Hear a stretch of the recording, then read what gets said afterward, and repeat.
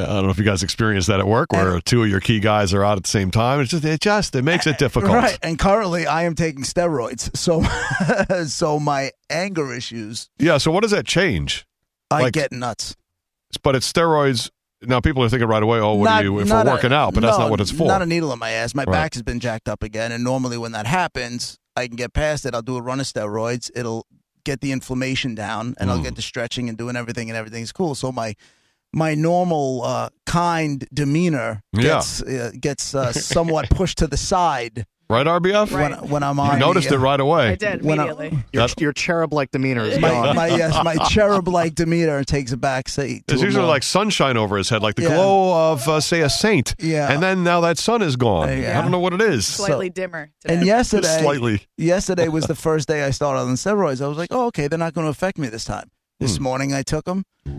I was still okay, and then I took the second one earlier, and I'm downstairs just trying to chill out for a little while, and I can feel my face getting rushed. I can feel things like people sending me emails and things are being said to me, and I'm like ready to kill somebody. I'm like, okay, and that's all from the steroids, which are supposed to do what? Like stop the swelling in the back? It gets the inflammation down. Yeah, yeah. But they go in there and they fire you up. Like, are they like a speedy type thing? Speeds you up, or I wouldn't say it speeds me up. It just takes that normally long fuse of kindness that I have and considerably shortens it. It alters you. Like, it's a mood enhancer. Ever been on prednisone? Yeah.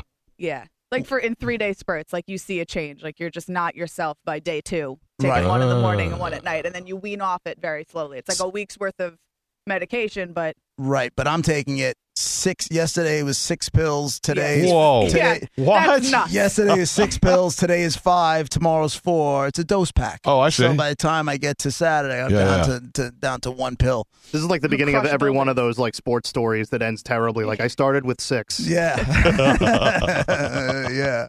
The pack goes 5, 4, 3, but by Thursday he's up to 12. Yeah. I finished the pack. The upside is the pain has diminished greatly. So I got that going for me. Wow. But yeah, I'm a little on edge.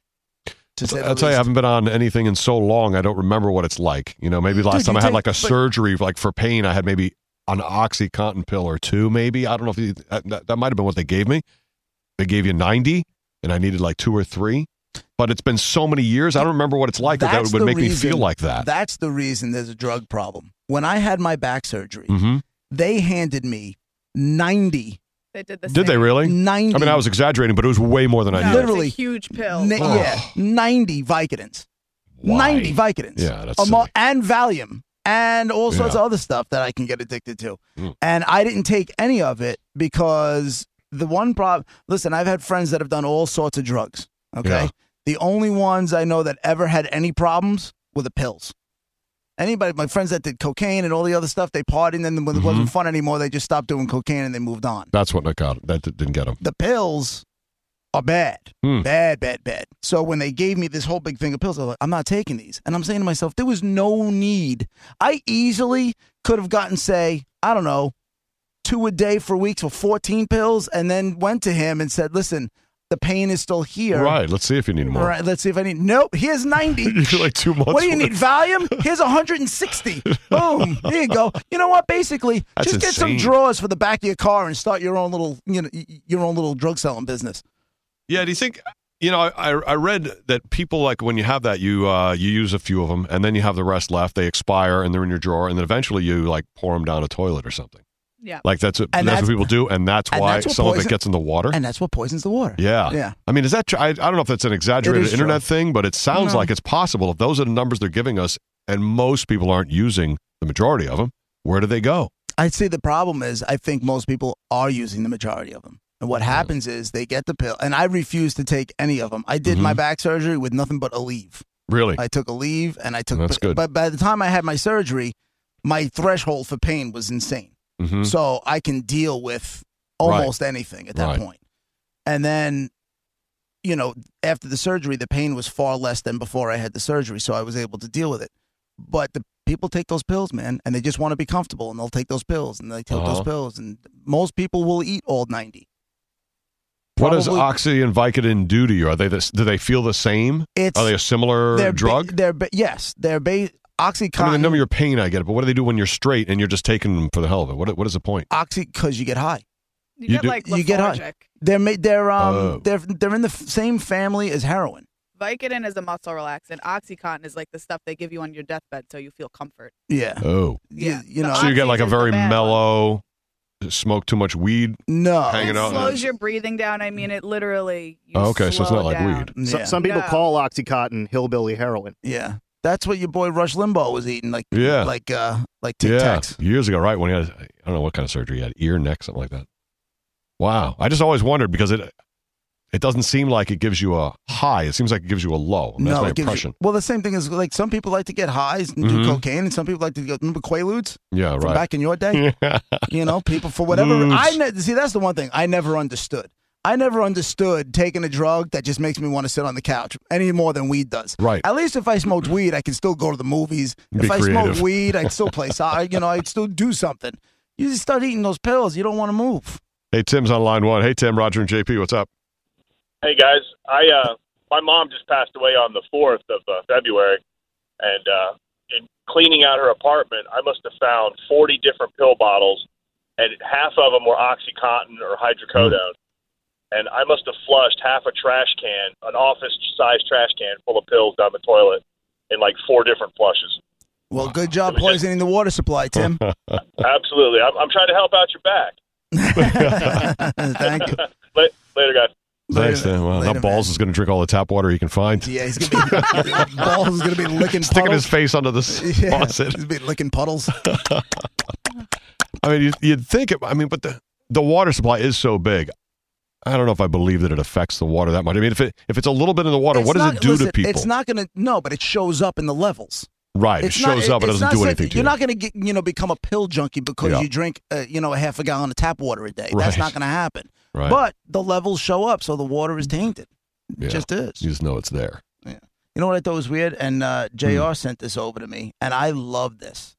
North Carolina begins drug tests for welfare applicants. Oh, yeah. That's actually the one of all the things that JR sent that I read just before we got on the air. Because I was curious to see how many. I absolutely loved it. I've been saying this for years. Mm-hmm. For years. 7,600 people screened from August through December. 21 of 89 people who were ordered to take tests came back positive. Mm-hmm. And now I hope they follow through with it. So if you want to take welfare benefits, you're not allowed to be a junkie. Hmm. And people like, you can't do that to people. Well, of why course not? You can.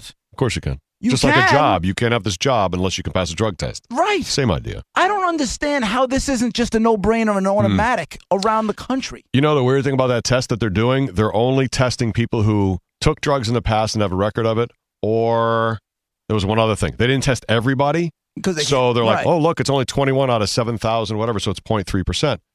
But if you tested everybody who's on drugs, that's the point, is who's on drugs, not who had a record or who had an arrest for something like that in the past. It's everybody who's getting benefits, but they didn't test everybody. It's probably too expensive. But I just don't understand how this is not an automatic. Yeah. If you test everybody, I think the number would be much higher, and I think it should be automatic as well. If you want money to be supported by everybody else in the community, we require you to have a drug test.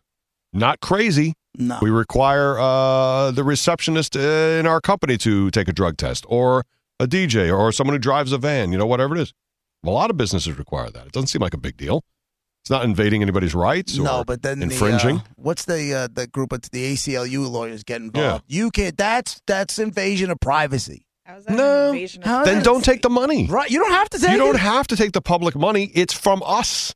This is our gift to you to help you if you're in a bad way. If we would like you to take a drug test, you got to take one. I just hope. You have to do a handstand. If that's the law, you got to do a handstand. Whatever it is. Doesn't matter. And here's what I love. Benefits for adults are cut off if a test is positive or a test appointment is missed. 70 people failed to show up for appointments in the last 5 months of last year. I see. And if they follow through with it, I think it's fantastic. Yep. It's not mean. It's just a bet. It's not infringing. On whether they have the balls to follow through.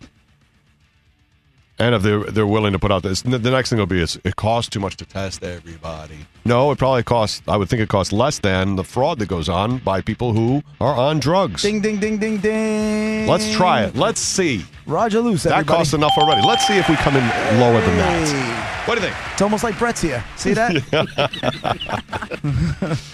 Roger and JP, RBF. And yes, Pat filling in for Brett.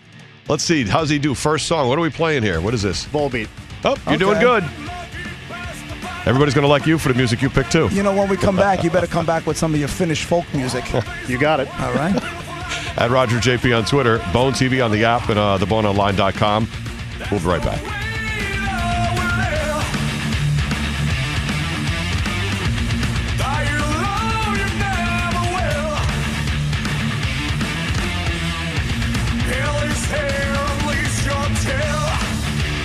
Roger and JP on 102.5 The